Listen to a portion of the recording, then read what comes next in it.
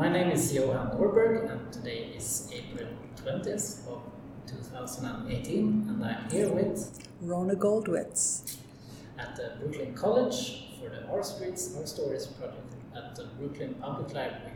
What's your Brooklyn story? Well, I live in a large apartment building here in Brooklyn. It's on the corner of Ocean Avenue and Avenue I. And when it was set up, it was given the rather pretentious, grand name of the Premier House. But it used to be known locally as the Tiny Tim Building. And Tiny Tim was an oddball performer in the 1960s and going on. And he was a very big guy, and he had long, stringy hair. And he used to sing songs from the 1920s in a high falsetto voice while strumming on a tiny ukulele. So Tiny Tim sang Tiptoe Through the Tulips. That was his most famous song. And he lived in the building when it was new in the early 60s for a couple of years. He was the only celebrity we ever had. So years later, when I was asked to write a newsletter for the building, we had no celebrity news. We didn't have much of any kind of news, and I was always casting around for something to write about. I remembered that a neighbor in the building who had lived in the neighborhood years before told me that there used to be a church on the site where our building was beforehand. So I decided to look into that. And I went with my daughter. She was about 10 or 11 years old at that time. We went down to Municipal Hall in downtown Brooklyn to look at the real estate records and try to find out about this church and whether it really had existed there. We didn't know what we were doing, but the title searchers helped us a little bit. And we found out that, yes, indeed, there was a church, the Ocean Avenue Congregational Church, on the site. So then we made our second expedition. We went to the Brooklyn Historical Society, and we asked the librarian there whether they had any information about the Ocean Avenue Congregational Church. Well, she brought out a large box of materials. It was like Christmas and your birthday all in one. It was so exciting. It had all kinds of materials from this church. There were a lot of flyers for pancake breakfasts, as I recall, and just the day-to-day items about the church. But and there was a photo of the church. It was a large, beautiful stone building. Hard to imagine it had completely disappeared. But the most valuable items were from the 25th and the 50th anniversaries of the church. They had had anniversary dinners, and they had put together little pamphlets where they described the history of the church. And it went back to about 1900 when the neighborhood was first being developed and built. And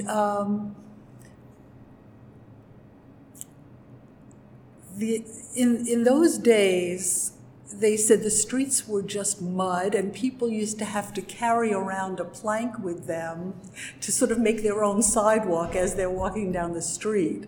And a group of 32 people had gotten together to start this church. And as these houses were under construction, they would meet in one of the houses that was being built. And from week to week, they sometimes didn't know which house would be available, because as they were being finished, they had to move along.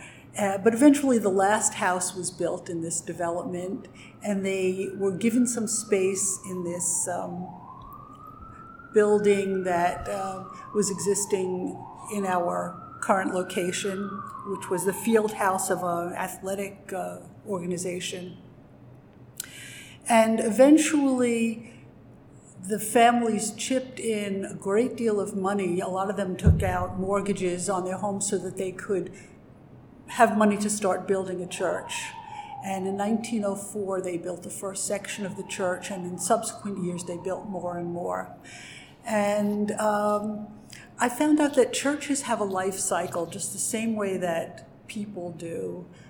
In 1928, at their 25th anniversary, they had 650 members, and that eventually started to decline. Towards the end, they had 350 members, of whom 200 were absentees. They didn't come to church. So in 1960, they sold the property, and my building was eventually built there. There's actually more to the story. Well, when we had been looking up the municipal records, we saw that every single document that we looked at mentioned that the property had previously been the property of Robert McGaw. And it kept mentioning this person's name. I never heard of him. I didn't know who he was, but I thought he must be somebody important. So one day when I was in the Brooklyn Public Library Central Branch, back in those days in the lobby they used to have the card catalogs, and I saw one was marked Brooklyn Genealogy. So I just took a chance and I looked up Robert McGaw. And not only did they have materials on him, they had an actual pamphlet about him. And it was really fantastic. Once again, it was like coming upon a treasure trove of materials. It was so exciting. But he was a man who was born in 1738 in Ireland. And he came to this country with his parents when he was young. And they lived in Pennsylvania. He became an attorney, and he worked, of course, for the Crown, because we were part of England at that time. But when the independence movement started, he was all in for that. And he became a delegate to the Philadelphia group that was trying to develop the country newly. And when war broke out, he was made a colonel, and he became a colonel of a Pennsylvania regiment. They came up here to New York, and he became a trusted aide. He was very highly regarded and held in high esteem. And he became a trusted aide to George Washington. And he was put in charge of the Fort Washington fort up in northern Manhattan. His regiment also fought in the Battle of Brooklyn, where he was captured. And he was sent to the Provost prison, which is close to where the Brooklyn Bridge is now. But in those days, they used to mostly parole the officers. And he was paroled. He was sent to live in Gravesend at the house of the sheriff of Brooklyn, who was Sheriff Van Brunt was his name. And he had a 17-year-old daughter. And even though Robert McGaw at this point was about 40 years old, he and the 17-year-old ended up getting married and having 3 children. 2 of them were boys, one named Van Brunt and one named Stephen. And when the sheriff of Brooklyn died, he had vast land holdings. That land passed to his grandsons. And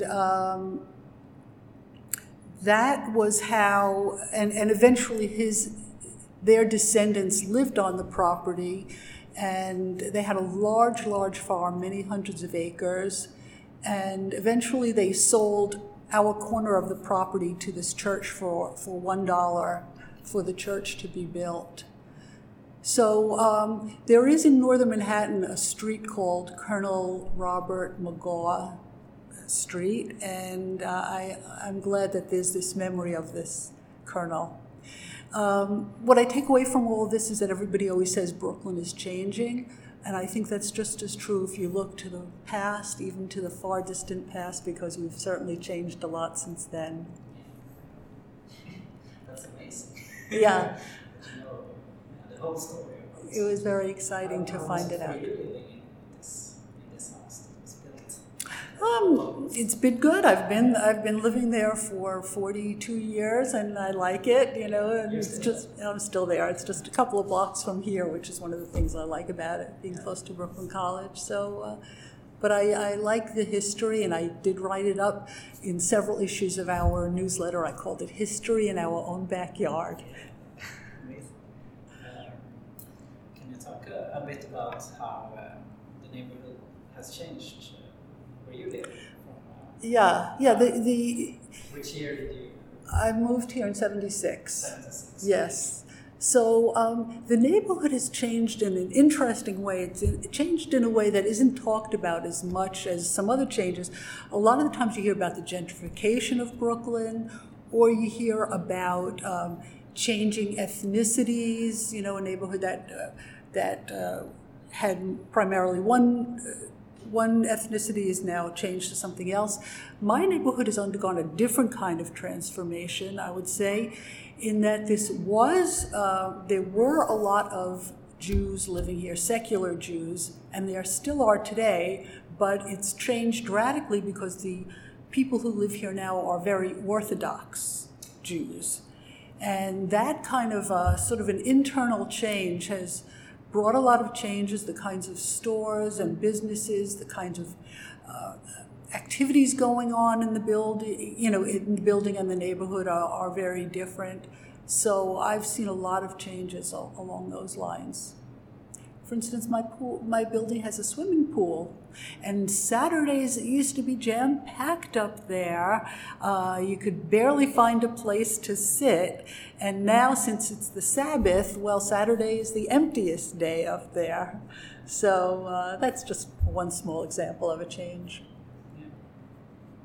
So have you been working in Brooklyn? I did when I did work. I worked for the Food and Drug Administration, which was located in Brooklyn in Sunset Park. In the year 2000, I worked in the laboratory as a chemist.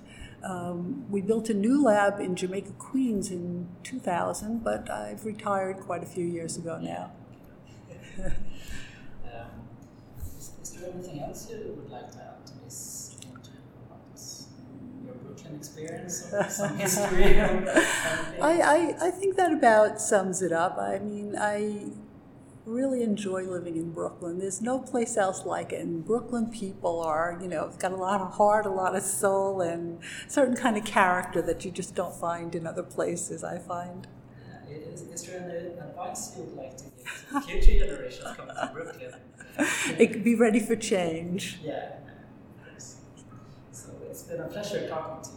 Same here, Johan. Thank you so much. You're very welcome.